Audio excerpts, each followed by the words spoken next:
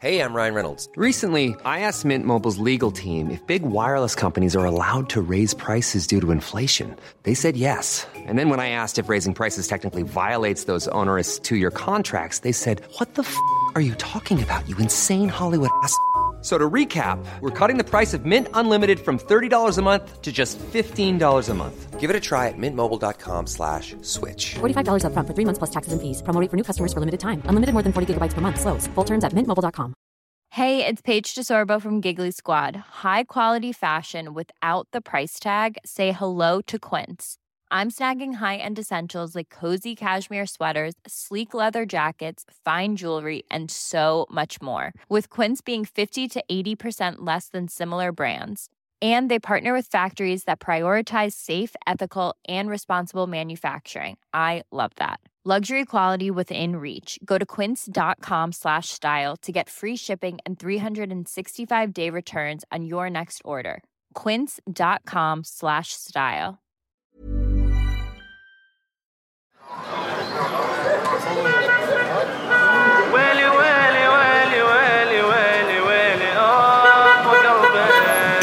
انتوا بعدكم بالاوهام وانا ببني بالاحلام كل شي عندكم لبعدين شوف وانا وين انتوا بعدكم بالاوهام. Civilingenjören som driver techbolag och hängiven ordförande i Jari, fadderorganisation som bekostar 800 fattiga barns utbildning i Iran.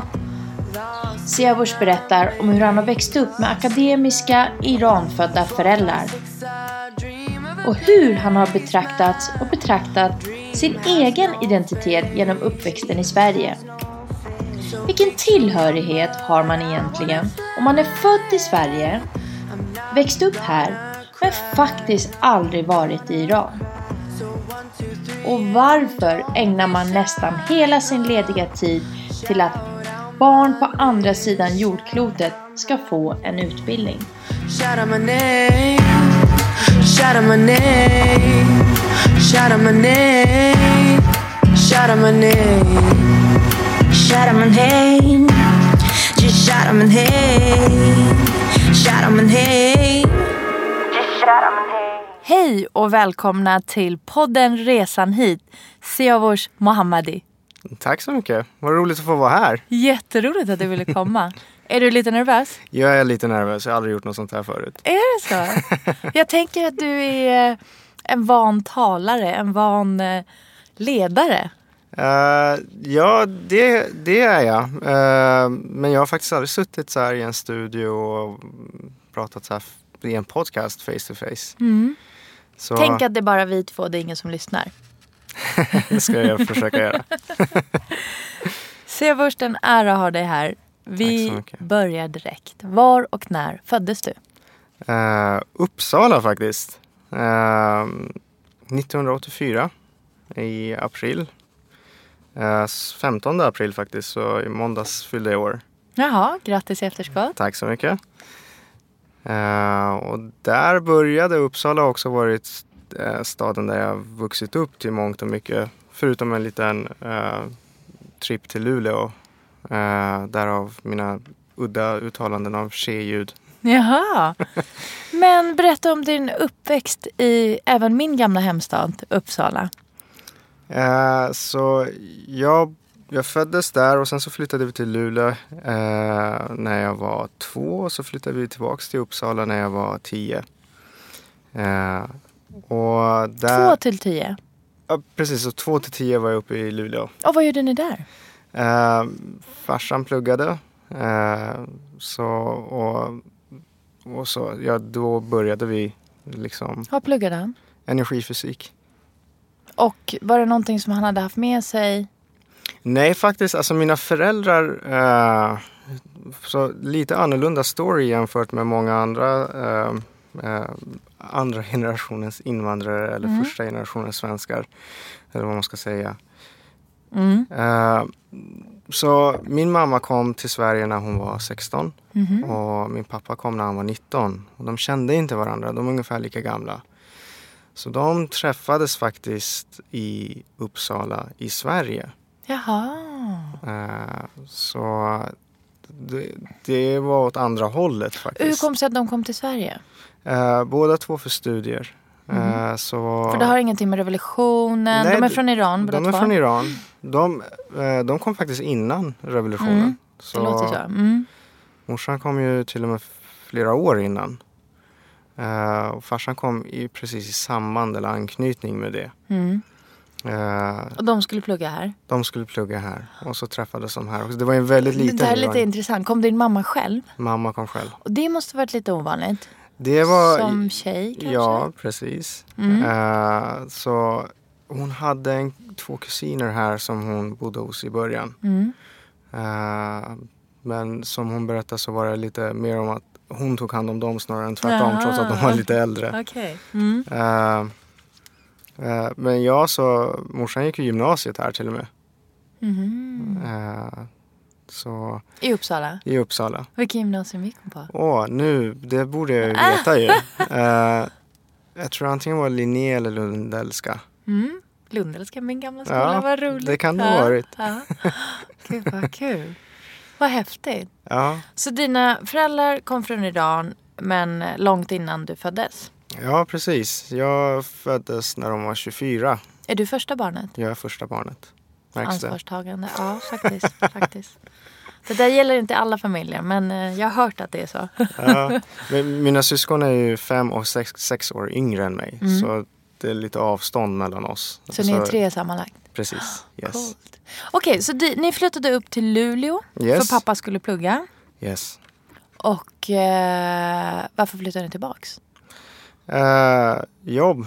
Så efter att mina föräldrar var klara med sina studier, mamma pluggade terapeut också, så då fick jag inte tag på jobb.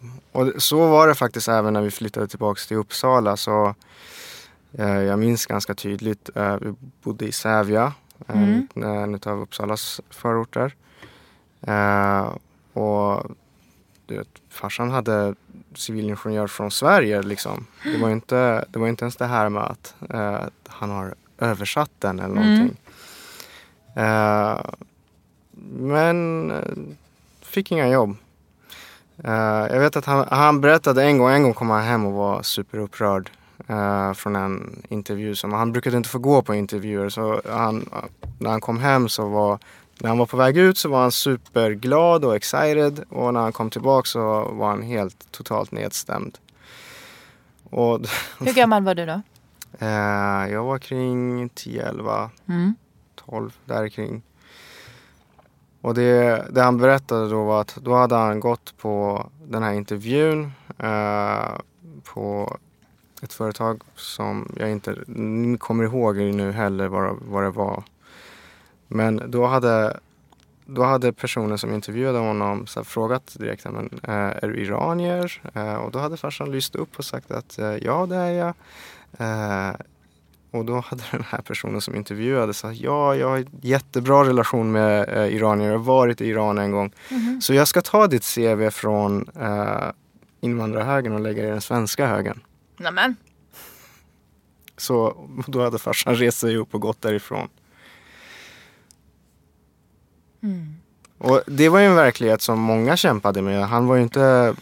Jag tror inte han var unik på något sätt. Till sist fick han ju jobb på Uppsala Energi som det hette då. Och då hade han skrivit att jag är villig att jobba gratis. Bara för att för sig själv bevisa, är det mig det är fel på eller är det något systemfel liksom. Och då kom han in och började jobba. Fick han jobba gratis då? Han fick jobba gratis i början. Okej, jag tar en klunk kaffe här. Ja. Sen så fick han en praktiklön efter ett tag. Men efter några månader så kom hans närmsta chef och sa att nej, men det här är ju totalt orimligt. Du är ju minst lika kvalificerad som vem som helst annars. Så typ, varför skulle han inte vara det? Han är utbildad här till och med. Så då fick han en mer linjelön då, eller mer i nivå på vad han skulle ha egentligen. Hur tror du att de här händelserna har påverkat dig? Ja, alltså så här, när man är född i Sverige så först är man i sitt huvud totalt svensk. Man förstår, när man börjar gå på dagis så tänker man inte riktigt, man är ett barn, man tänker inte på att det finns någonting som är annorlunda med dig. Någonstans på vägen så börjar, i alla fall i den tiden Sverige, så börjar man inse att okej, vi firar inte det här jul som alla andra verkar fira. Vi firar Nowruz istället. Jag ser lite annorlunda ut, speciellt uppe i Luleå, än vad, definitivt inte blond. Och det är lite andra regler som gäller när man är hemma hos sina svenska kompisar. Jag minns till exempel, jag hade en svensk kompis, Rickard, som jag var hemma hos honom och så skulle de äta. Och så kommer Rickard säga, ja men vi ska äta nu, men du kan stanna i mitt rum och leka här ett tag till. Okej. Och de här sakerna började ju liksom få en att inse att det finns en skillnad. Och vilket senare la grunden också för ett slags identitetssökande hos mig själv. Och speciellt när jag såg mina föräldrar kämpa med, för mig var det oförståeligt. Det var ju ingen skillnad på vad mina föräldrar hade studerat. Det var ju samma universitet, samma examen som hans svenska kollegor. Men han fick inte jobben. Och vad tänkte du då att det var för orsak? Alltså, jag förstod ganska snabbt att det handlade om bakgrund och en slags att man är obekväm med det okända. Han ser annorlunda ut, hon ser annorlunda ut, jag ser annorlunda ut. Och man måste komma ihåg också att nu är ju Sverige ett land där det finns över 1 miljon personer med andra bakgrunder än till och med andra generationen svenskar. Men på den tiden så såg det inte riktigt ut så. Och de här grejerna gör ju att man... På ett sätt så har jag förståelse. Jag menar, folk är rädda för det okända. Det här var okänt för dem. Och den medvetenheten satte ju ett spår hos mig ganska tidigt. Och jag har ju fått mycket av den iranska kulturen med mig från mina föräldrar. Men de har alltid varit noga med att säga att jag har en unik möjlighet. Jag har en möjlighet att välja det bästa från 2 kulturer. På ett väldigt djupt sätt. Inte bara, och jag personligen tycker dessutom att den iranska kulturen och den svenska kulturen kompletterar varandra på ett fantastiskt sätt. De grejer som är kanske svagheter i det iranska, vi är inte alltid i tid och jag vet inte... Jag vet inte vad du pratar om. Nej, det var ingen peak. Det var absolut inte en peak. Det var okej. Klipp. Nej, jag ska. Men den här svenska strukturen som vi kanske liksom på min iranska sida kanske saknar är jättestark och tydlig och bra i den svenska sidan. Men det här poetiska och nära till känslor-sidan som i alla fall i vårt hushåll har varit väldigt nära, har jag inte sett hos många utav mina svenska kompisar som har vuxit upp. Utan det är någonting de har fått lära sig efteråt. Så trots det budskapet som jag fick med mig hela tiden från mina föräldrar, så speciellt efter att jag såg min pappa vara väldigt ledsen och nere och stundvis totalt demoraliserad över att inte kunna hitta ett jobb, så drev det ju mig någonstans i tidigt tonår att okej. Vem är jag då? Så då började jag ju söka mig mer och mer till vad är iransk kultur? Var är jag kommer ifrån egentligen? Och vad innebär det? Jag blir nyfiken på, hur gick det med mamma? Mamma hade lite lättare faktiskt, för hon pluggade psykologi och sen så pluggade hon terapeut. Och inom de yrkena så var det mer vanligt med att det fanns ändå folk med utländsk bakgrund som jobbade. Så hon fick inte jobb inom de grejerna, men hon fick i alla fall jobb som behandlingsassistent ganska tidigt. Och på det, alltså behandlingsassistent för ungdomar som just hade invandrarbakgrunder och som kanske kommer från familjer som inte var helt stabila. Vi hade till och med inneboenden ett tag. Alltså hon hade fortfarande kontakt med sina föräldrar och så, men... Lite som en fosterfamilj? Ja, exakt eller? Så. Ja. Precis. Det var också en upplevelse. Men så för morsan var det på ett sätt lättare att komma in i den svängen. Medan de här tekniktunga branscherna som på den tiden inte hade så mycket folk med utländsk bakgrund, så var det mycket högre tröskel att ta sig in. Och efter det så gick ju morsan och fick börja jobba som familjeterapeut och på den vägen bar det, och till sist så blev hon chef för det här behandlingshemmet, och sen jobbade hon på kommunen. Så hon har ändå haft ett flöde med möjligheter. Vad blev det av dig sen, Siavash? Nu ska vi se. Pappa pluggade teknisk fysik, sa du det? Energifysik. Energifysik. Är det stor skillnad? Ja, det är. Grunden är nog samma, kan man säga.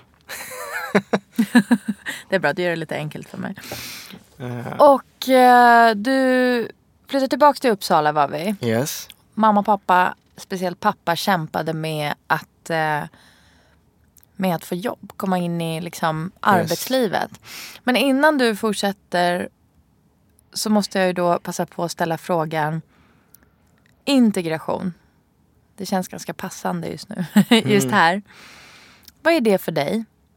När är man integrerad? Och sista följdfrågan, vems ansvar är det? Utifrån den definition som du kommer ge nu. Så, vad tänker du när jag säger integration? Alltså, det är... För det första, det är tvåsidigt. Det är inte enkelspårigt.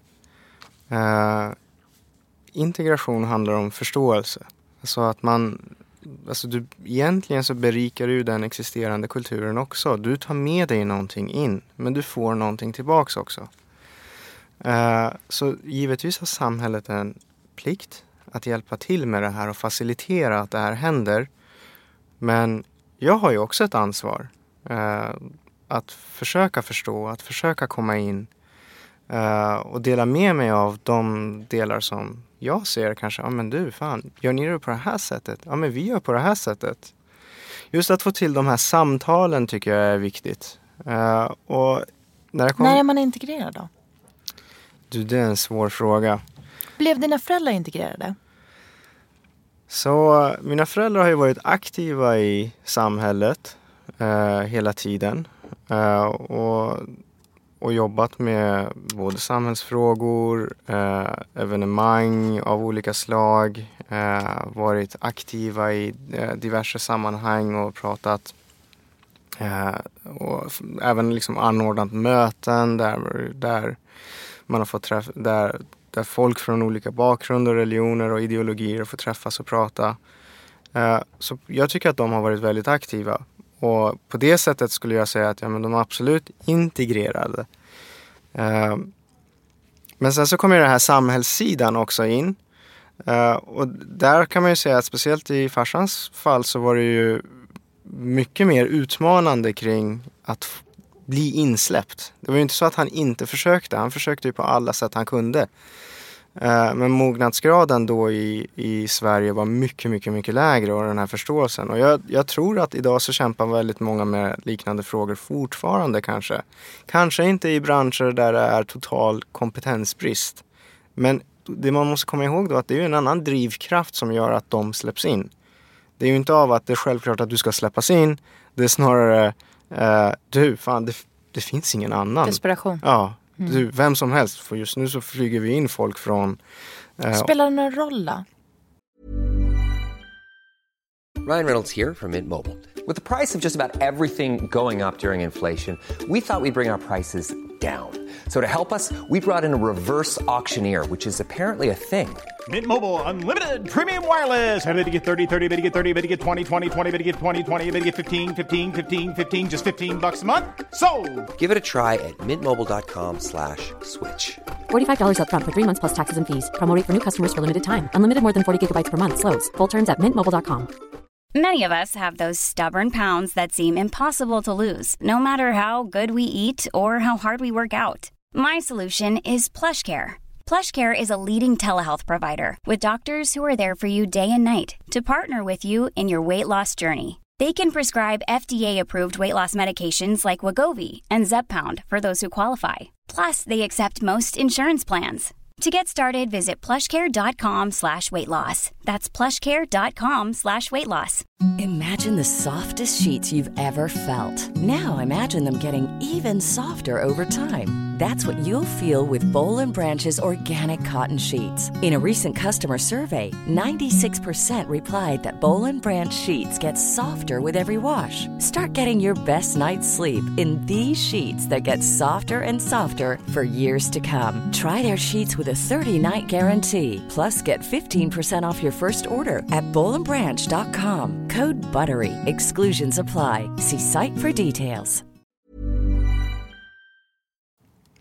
Vad? Alltså, orsaken bakom det första insläppet, eller vad man ska säga. Nej, krasst så här. Krasst så gör det inte det. Därför att effekten blir densamma sen. Därför att människor är människor. Och när de inser att hej, det här var inte så jäkla okänt som jag trodde. Det är ju bara en annan människa. Då skapas förståelsen och gemenskapen och det här bandet.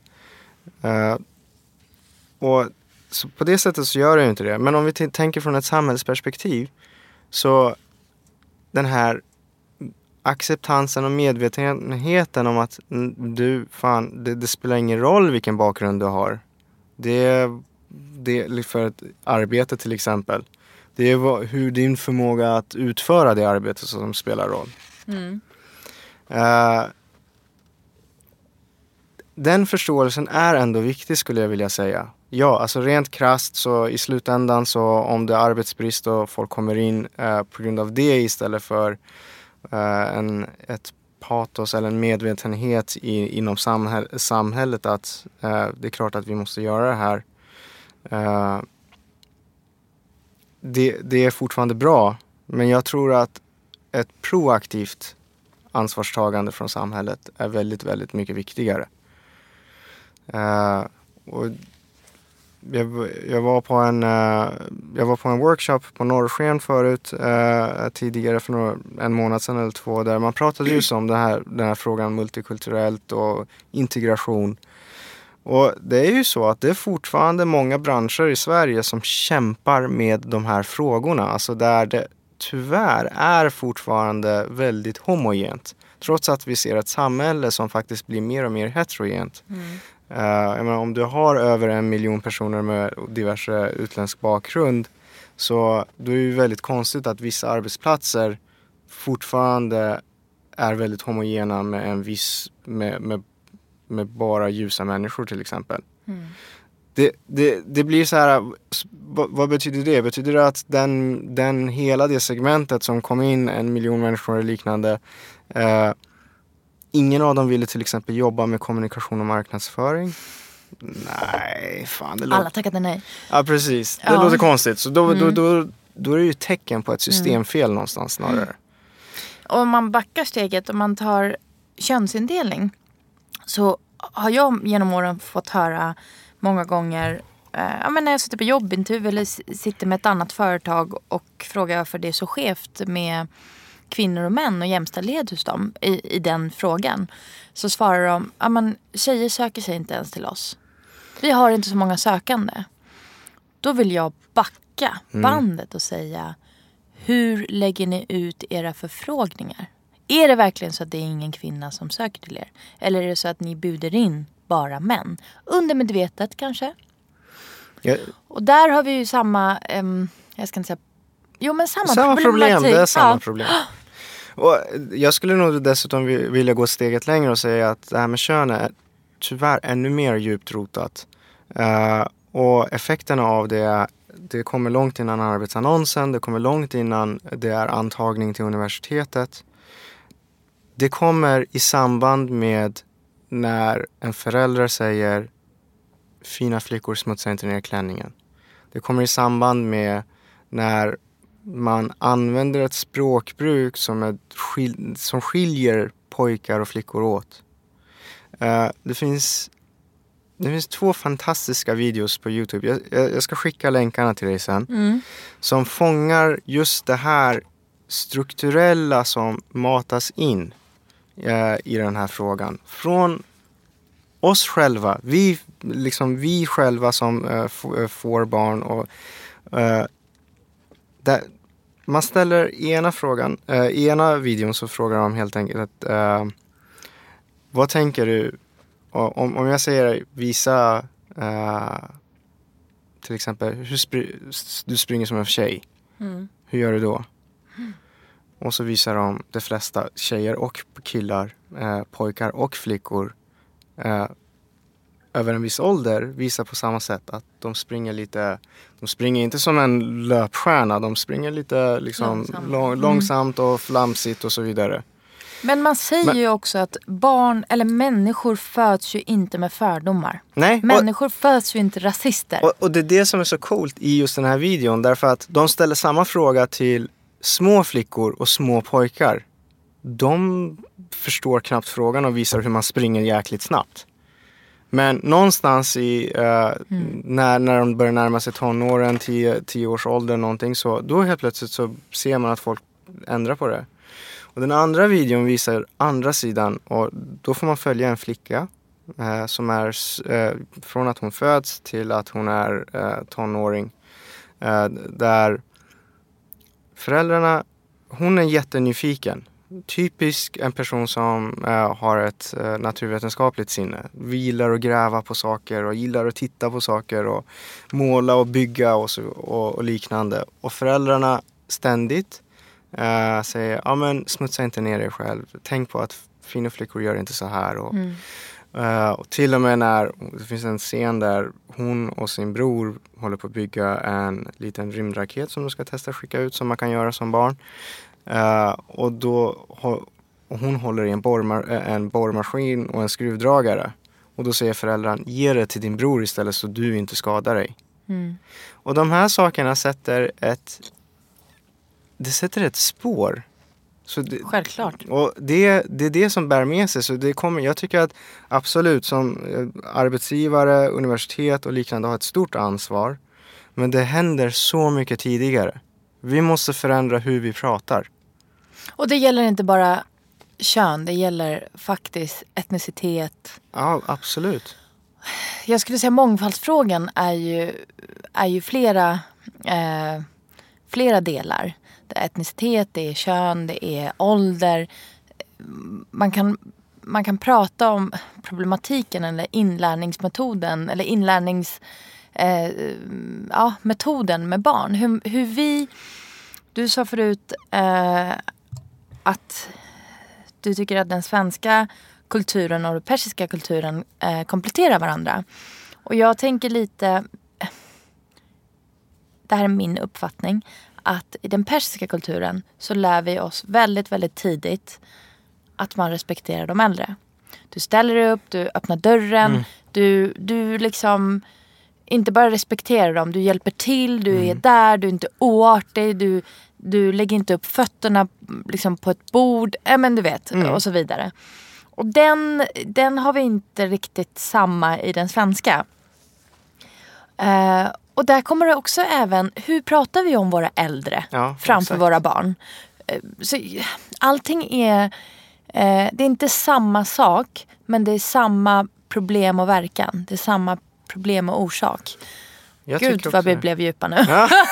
Men det är intressant, för det är väldigt, det börjar tidigt. Man börjar tidigt med sina barn utan att man själv kanske förstår det. Ja, alltså det är väldigt djupt rotat och jag tror att vi måste förändra oss själva och framförallt bli mycket mer aktiva och medvetna i hur vi använder ord. Så i persiska så till exempel så vi har ju inte hon och han. Vi har ju faktiskt hen.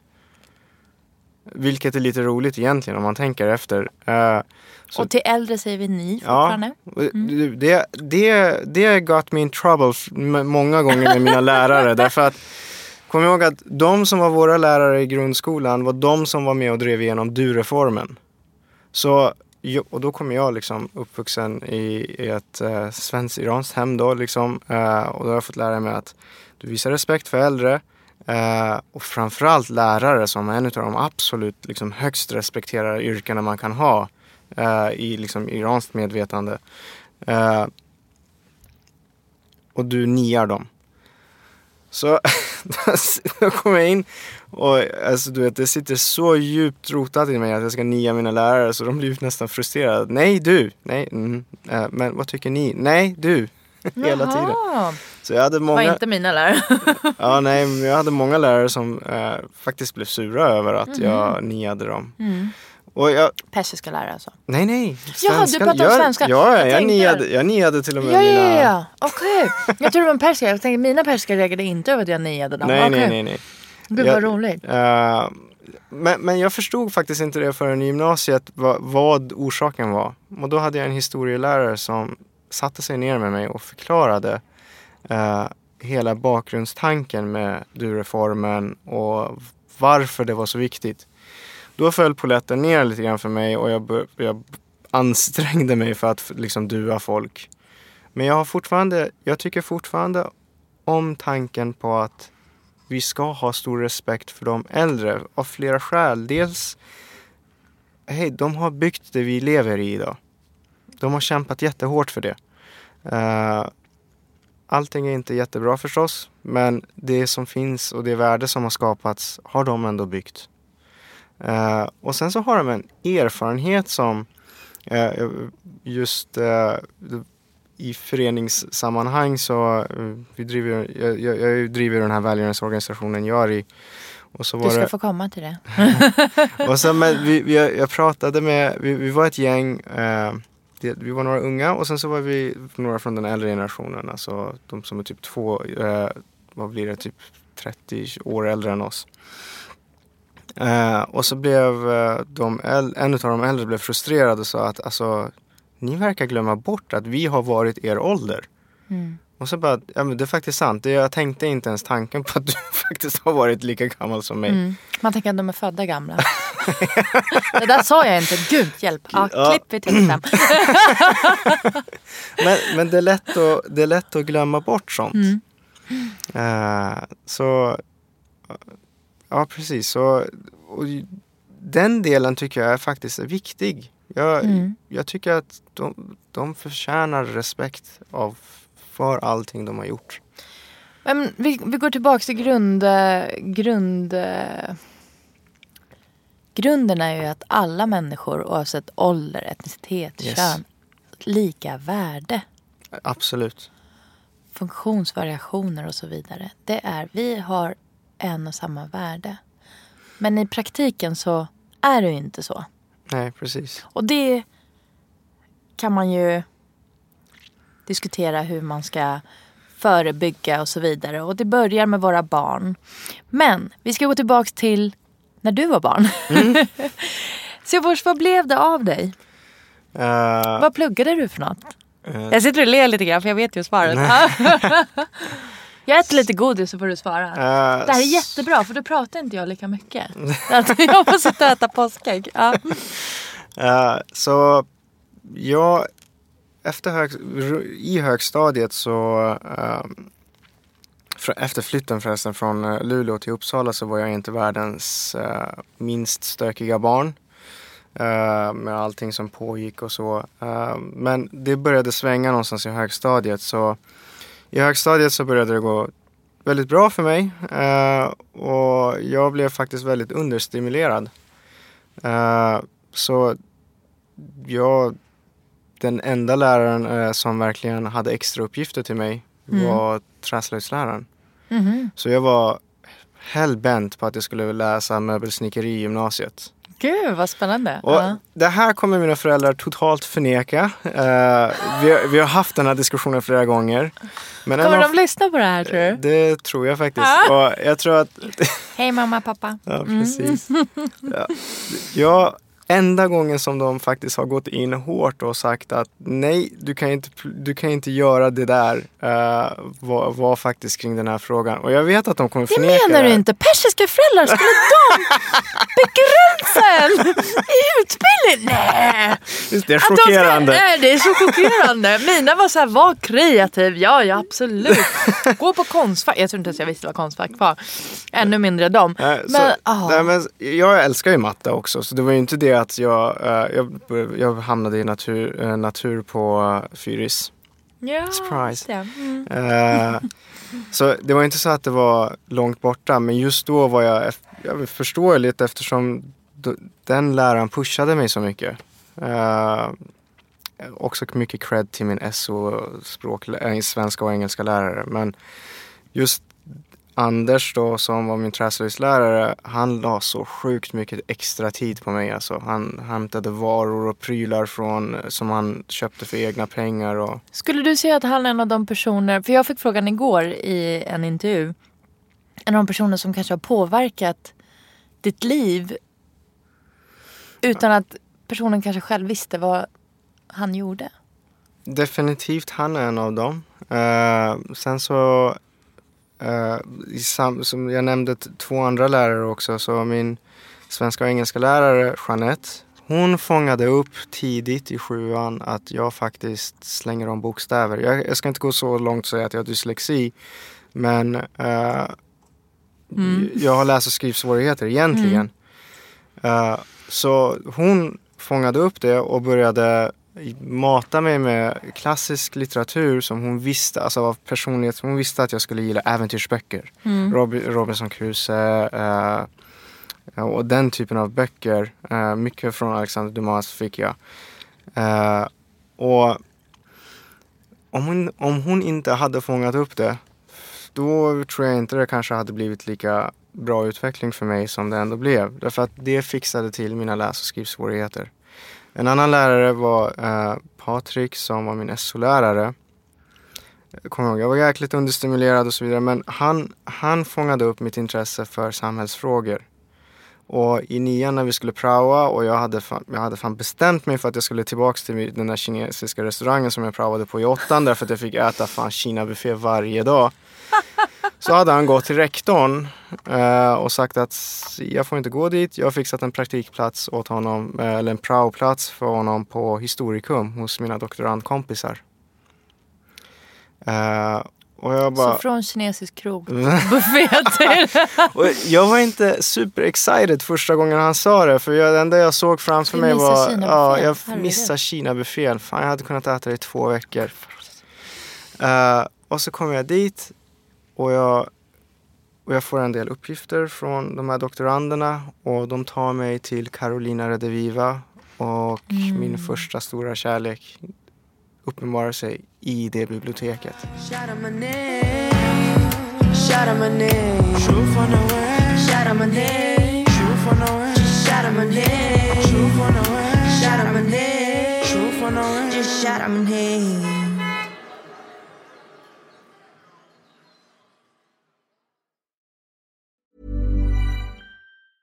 Planning for your next trip?